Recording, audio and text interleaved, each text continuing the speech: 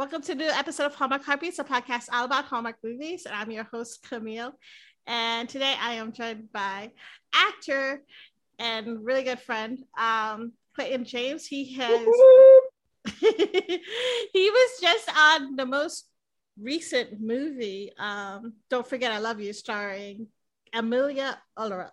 Yep. Which is she is honestly one of my favorite people on Hallmark. Honestly. Yeah, she's fantastic. She's really friendly to work with and fun and easygoing, and a lot like she was playing in the movie, and a badass mama bear too, because she had just given birth not too long prior to us filming, so she was doubling the duties and running back and doing what she also has a big heart. She's fantastic, and she actually knows friends of one of my best friends down in LA too. So the world is quite small. I know her partner. And my buddy Ben they used to, I think, I don't know if they were in acting class together, or they go way back as well. And I had a quick chance to meet him and the baby. So working with her was fantastic. We're always just good jokes and always full of energy, very bright and always prepared. And she's a very sweet girl. Well, just do a introduction of yourself. You want to tell us about some of who you are, what your previous works are? Yeah, sure. Last time I checked, my name is Clayton James, which is my middle name, but I go by that for acting now. Grew up in Vancouver, BC in Canada. Grew up playing sports, mountain biking and hockey.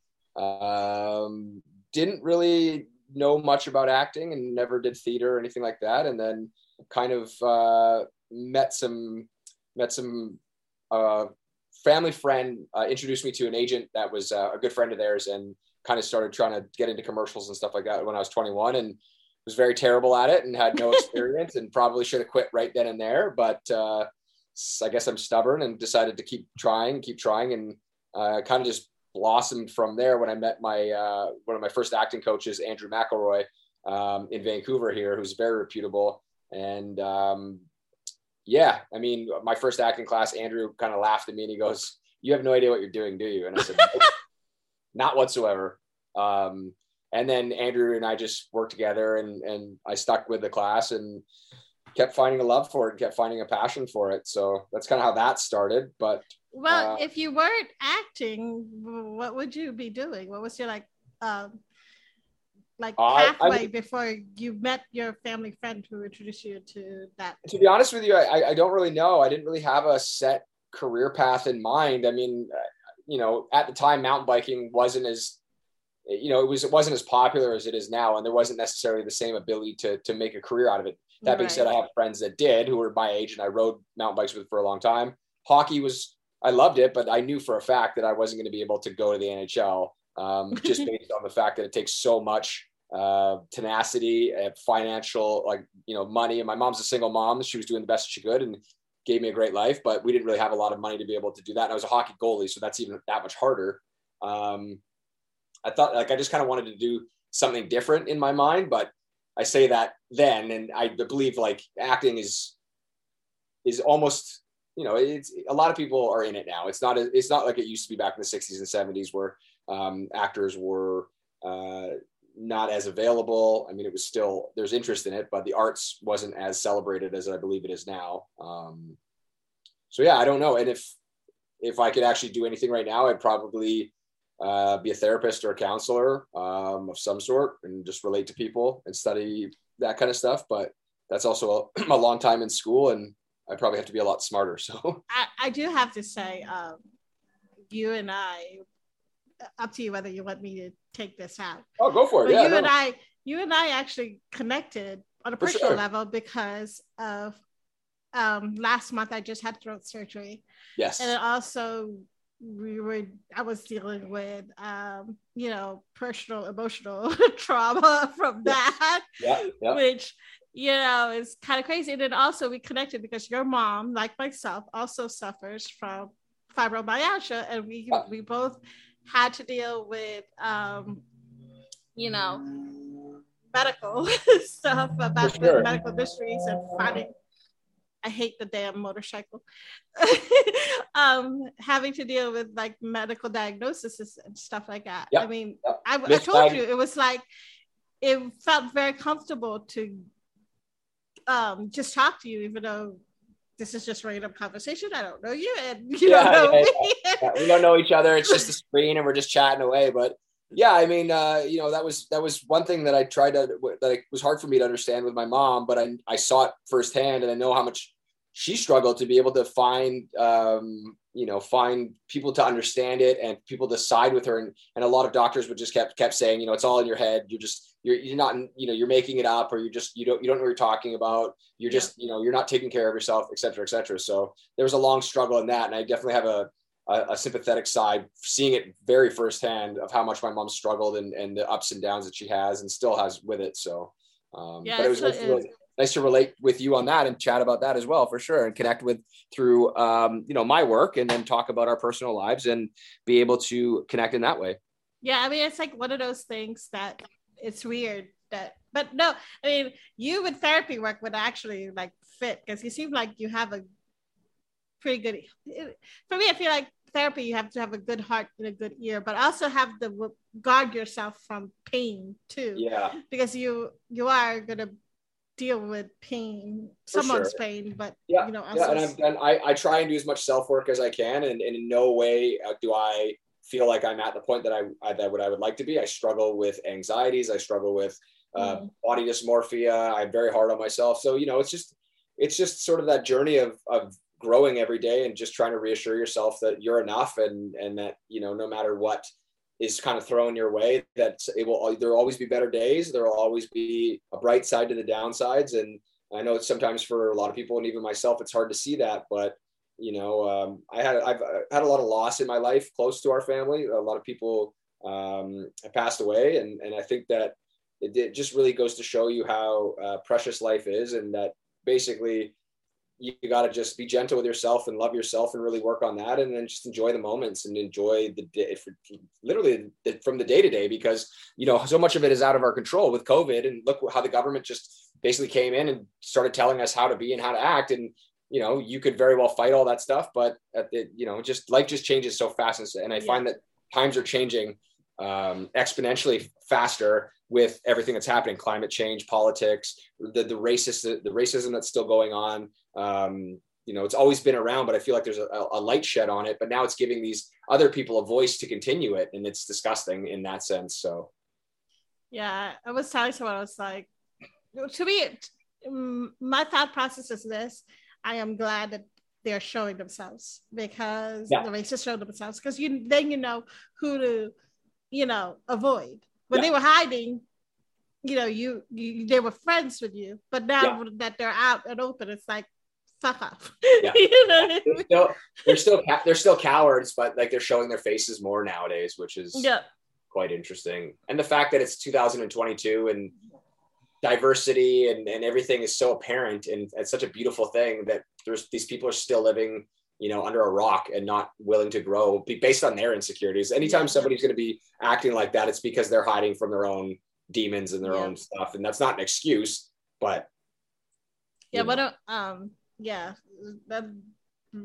Hallmark, there are a lot of Hallmarkies that are like pushing against the change, like, we don't want to, this isn't our reality. I'm sitting there going, well, what about everybody else's reality?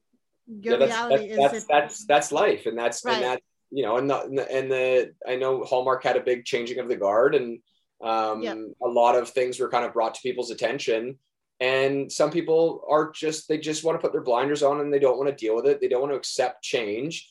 Change is scary for a lot of people, and people just don't want to accept it. But it's time to change. It is time to change. You can't necessarily just watch a program on television and not have it be relatable for people. It has to be relatable to your entire audience. It can't just be stuck in the past. And so, things are changing, and it's beautiful to see. And some people are going to like it, some people aren't. And at the end of the day, it's like me with my friends.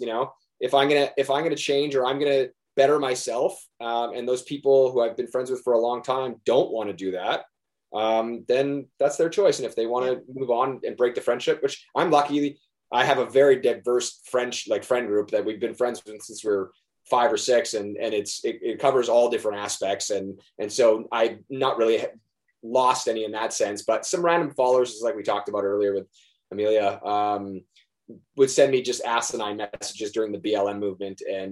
And I just said to them, like, I respect that that's how you feel, but I don't agree with it. And I wish you all the best and take care, because you can't really start fighting fire with fire.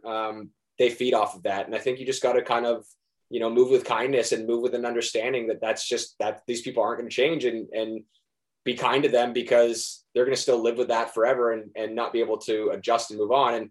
And if you're nice to somebody like that, they hate it even more. So yeah, true. It is hard. I have a hard time though. Oh, for sure. It's just like, yeah, it's like, oh, I get it. And again, I come from, I'm a Caucasian male. Like I haven't had to endure a lot of these things that these people are fighting for. But that being said, I stand by their sides, because I believe that's what's right. I believe that I want to help amplify their voices, and I want to be able to, we all bleed the same blood. We all want the same things. Everybody wants to have a good day. Everybody wants to be happy in life. And everybody wants to just be who they are and live their lives and just enjoy it and be understood and accepted. And I don't think that's too much to ask. For the people that are fighting the good fight, for the people that are fighting the negative fight, well, when the repercussions are coming in from the way that they're acting or the way that they're not changing and adjusting, well, that's for them to live with. But yeah, I just look at it like history shows that people who are accepting of change and who wants to progress and and wants to fight for equality, they usually win. The ones that are fighting against it are the ones who've lost. I mean, Civil War, guess who won? The North. Yeah. You know what I mean? Yeah. So, and the large majority of the world is now intermixing with each other. It doesn't matter what color of the skin you are, or what sexual preference you are, what body parts you have. I mean, people are just loving people for them. And I'm actually, I don't like the generation that we live in for a lot of things in regards to technology and again, lack of fast change with climate change. I've said change twice, but there's progression that's needed in the very important places. And then, there's progression that's happening that doesn't need to necessarily happen. But I'm happy that my gay friends in the LGBTQ, I always stumble on this one, but in that community are able to feel more accepted and more welcome. And I know they still struggle. Yeah. More seen and more heard. Because again, I was lucky enough to be raised by a very empathetic, loving mom, around my male friends that were emotional and open about a lot of things. And I had gay uncles, I had gay cousins. It never was anything other than these are just, people like me who just love who love the same person, but it's still love. It's still the same thing as it two humans. It's just two beings. Yeah. I'm getting emotional just talking about this. Yeah. But so your most recent role is Josh for Don't Forget I Love You. Yes. Again, starring Amelia. Yeah. I all this time I thought it was Emily until I saw a video of her saying, "Hi, I'm Amelia," and I was like, "Oh, that's how you say it." The first day she was like, "It's not Emily, it's Amelia." Like, no problem. So even in interviews, I always want to make sure I get people's names right, because my last name as Chitty and being called Shitty my whole life, I'm like, nope. No Wendy Williams. Is that why you dropped? Is that why you dropped Chitty? I think so Wendy Williams. I played Kevin Federline in the Lifetime Britney Spears movie, which was what it was. But Wendy Williams called me Clayton Shitty on national TV as a joke, but then kind of corrected herself. And my mom picked up the phone and she called me right away and she's like, "You got to change your last name." I'm like, "Yeah, but that's Grandpa's last name. It's your last name." She goes, "I don't care. I don't. It's embarrassing." So James. Well, I hope that she meant that as a like a slip up, not an actual like. Well, anybody knows Wendy Williams knows she likes to stir the pot. So regardless, she was just having fun. It's not really a big deal. It's not like it's just her. People still to this day, when it's over the phone, I'm like, CH, like Shitty. I'm like, nope. Shitty. Like Chitty Bang Bang. Exactly. Like the movie. Have you ever seen a movie? What's that? Have you ever seen the movie? Chitty No, Bang Bang? never, not even once. Oh my God. I love that movie. It was a fantastic movie. But James is there's a lot of Jameses out there in the acting industry. There's another Clayton James who's a musician. I mean, it's a very generic name and it doesn't stand out as much as Chitty, but I just feel it flows a little bit easier. And people still call me Chitty. Like, it's been my nickname for a long time. So if that sticks, that sticks. It can be Clayton Chitty James. I'm fine with that. Just a title and a name. But anyway, you played Josh. And he's like a single dad who like helps out his neighbor to do these like time capsule challenges or whatever. Yeah. What similarities and differences do you have in your character? There's a lot of similarities there. I mean, I don't have a child of my own, but I helped raise my little cousin since the day he was born. He's now turning 16 next month. Aww. And I've spent so much time with him, and I taught him how to shave. I taught him how to ride his bike. I would read to him when he was little. Like we were inseparable, and still have that same relationship. But he's a teenager now, so I feel a little bit kicked to the curb, but that's okay. I'm sure they'll come back around. Yeah, Daphne Hoskins is the one who played your daughter. Yeah.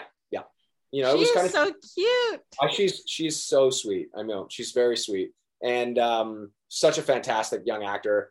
And just vibrant and showed up every day, ready to go. She was laughing at my terrible jokes and then she would tell me better jokes than mine. And I was like, I got to steal that one, and it felt like there was just a nice camaraderie amongst all the actors for that film. Josh is not the smoothest character and he moves very fast. His intentions are there. But he cares about people and he cares about Amelia's character in that and wants her to succeed and wants her to get over her anxieties.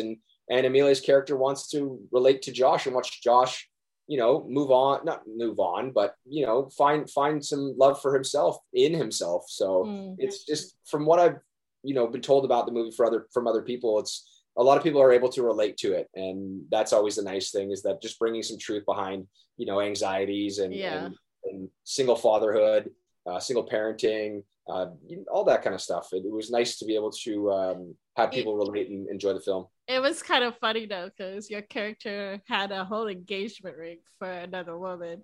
And you hadn't even started dating yet. It was just because you wanted a mother figure for your daughter. And I'm sitting there going like, yeah. I think that what about dating first? And then maybe... I know. There's a few tweets about that. They're like, Josh has got to figure himself out before he just starts marrying somebody. Right. But sometimes, men panic, men assume that that's maybe the way to go. We don't always know courtship. We don't always know the right path. It's just like my daughter needs a mother figure and I have this friend of mine.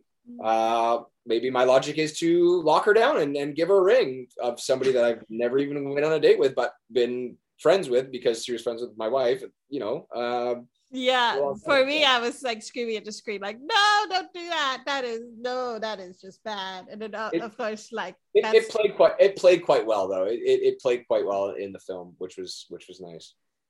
I just rewatched it yesterday, and it was so funny because I don't know if you've seen Amelia's other movie, Winter Castle, with Kevin McGarry, but I was thinking that the relationship between Taylor, Josh, his daughter, and the other woman were all very similar to that movie.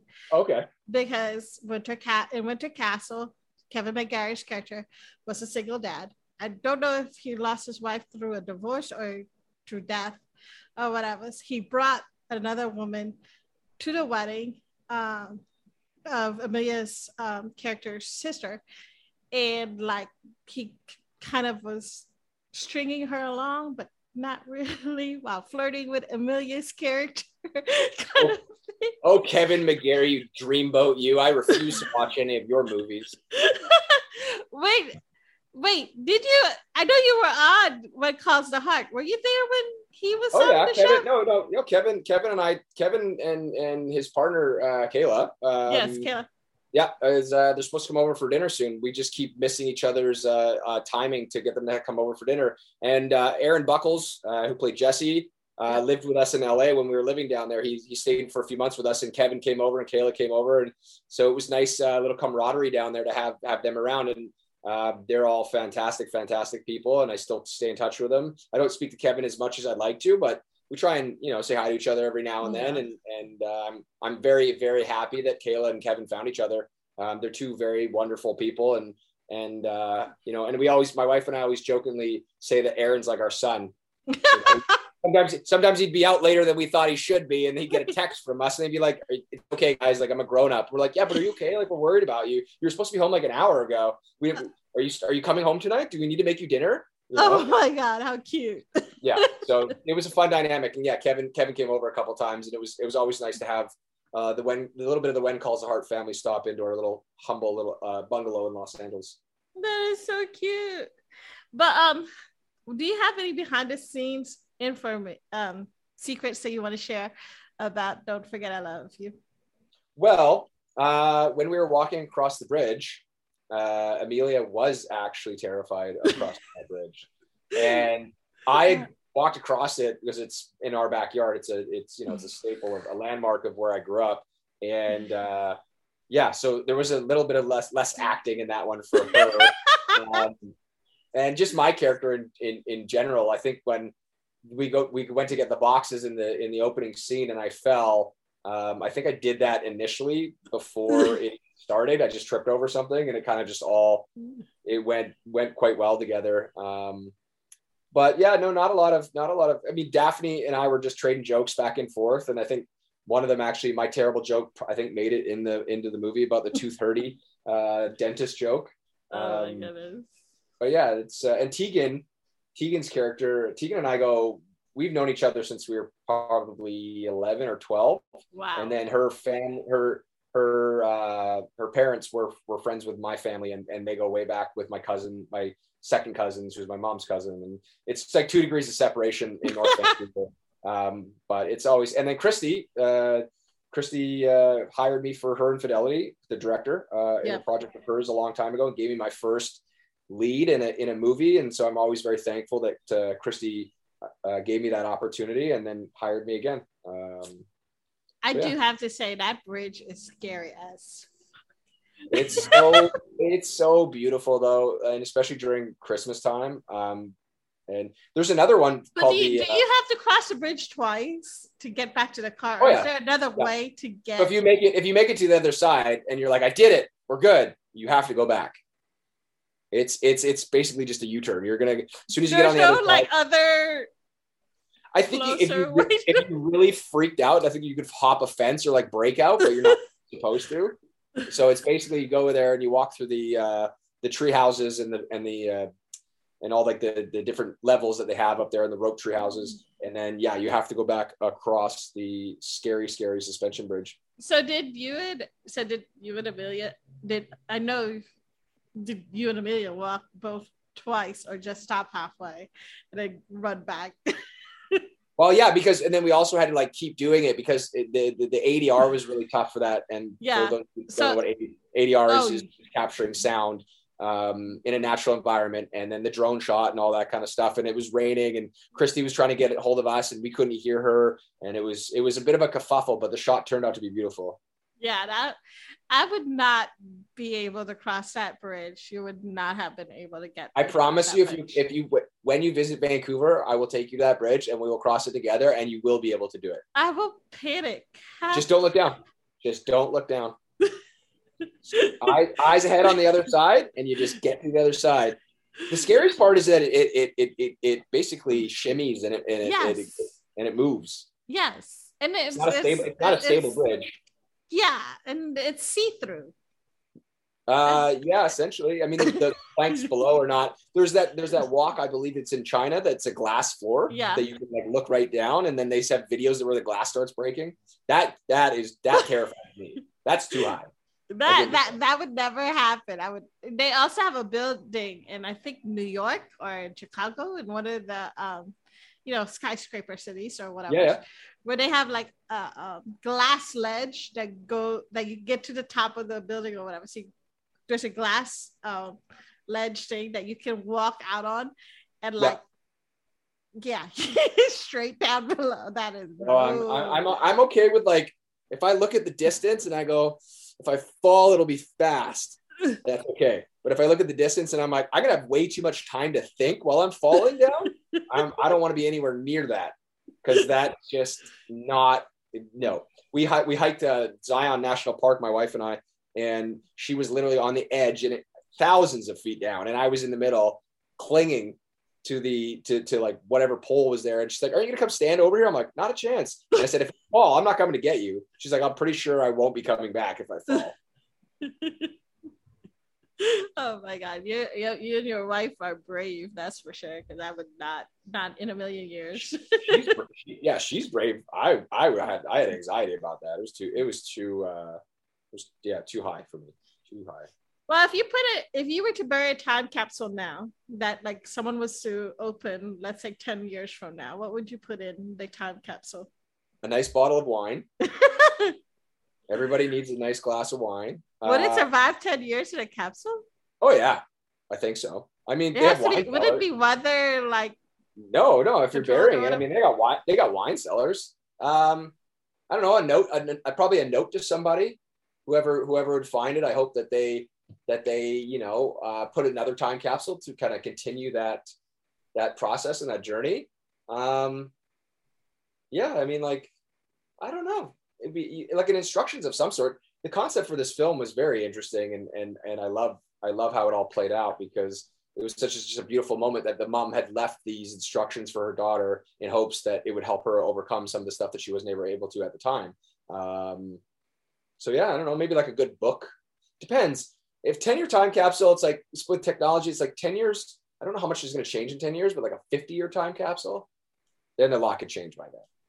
I would hope that. What would you put in? One item. What would you put in? Oh God. Yeah. Okay. Exactly. The question is tougher. I would put a newspaper in, first of all, to see what happened, what's happening now. Yeah, they'd open it. Just how COVID. They would open it. Yeah, they would open it and they would be like, newspaper? We don't need newspapers anymore. We got apps in our wrists now that we just touch and we see the news. They'd be like, who's this old person that put what is paper? Can you imagine, like, in a couple of years, like everything would be paperless, and like we won't even know what paper is anymore? Well, we're supposed to have crazy. We were supposed to have a paperless office. That was the sort of the future of technology, but that didn't happen. It just, I think paper still exists and people still keep track of paper. I like having paper sides for my scripts. I like having a physical thing. I can't read off an iPad. It's just, I like having books. I like paper books. Yeah, for sure. I don't read a lot of online books. I definitely we've got a little tiny library here, but my wife's parents were a book publisher. They represented book publishers, and they got tons of literature there. And I walk in and I see people still have libraries. It's a beautiful thing. It's like such a art piece now, and everybody else has just everything on digital. So yeah, I like paper for some reason. I like the smell of paper. Yeah, it probably connects you to fond memories of books and drawing and stuff when we were children that we would more so do instead of playing with iPads now. But what other projects do you have coming up? Nothing. Just chilling.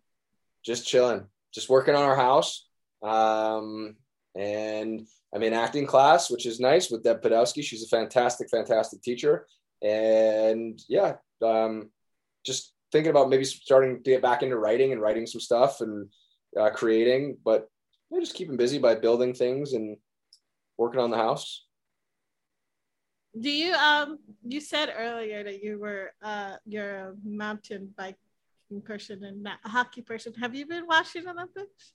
No, I have not been watching the Olympics. We don't have cable at the house here, which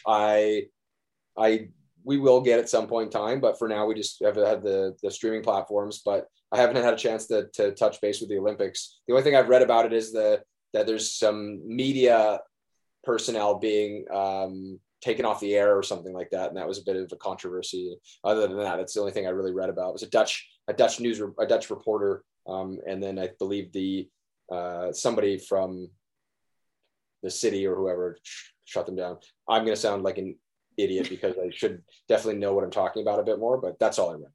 Well, I hope to see more of your stuff. I know you had a Up TV movie. Yeah. What's that called? Love and Where to Find It. I have it's on my DVR. I have not pulled that up yet to watch. Okay. But that one also stars another Hallmark actress, Elise Gatien, right? Yeah. Please tell me I said that last name right. I maybe Gatien. I think it's French of sort of. Or it has.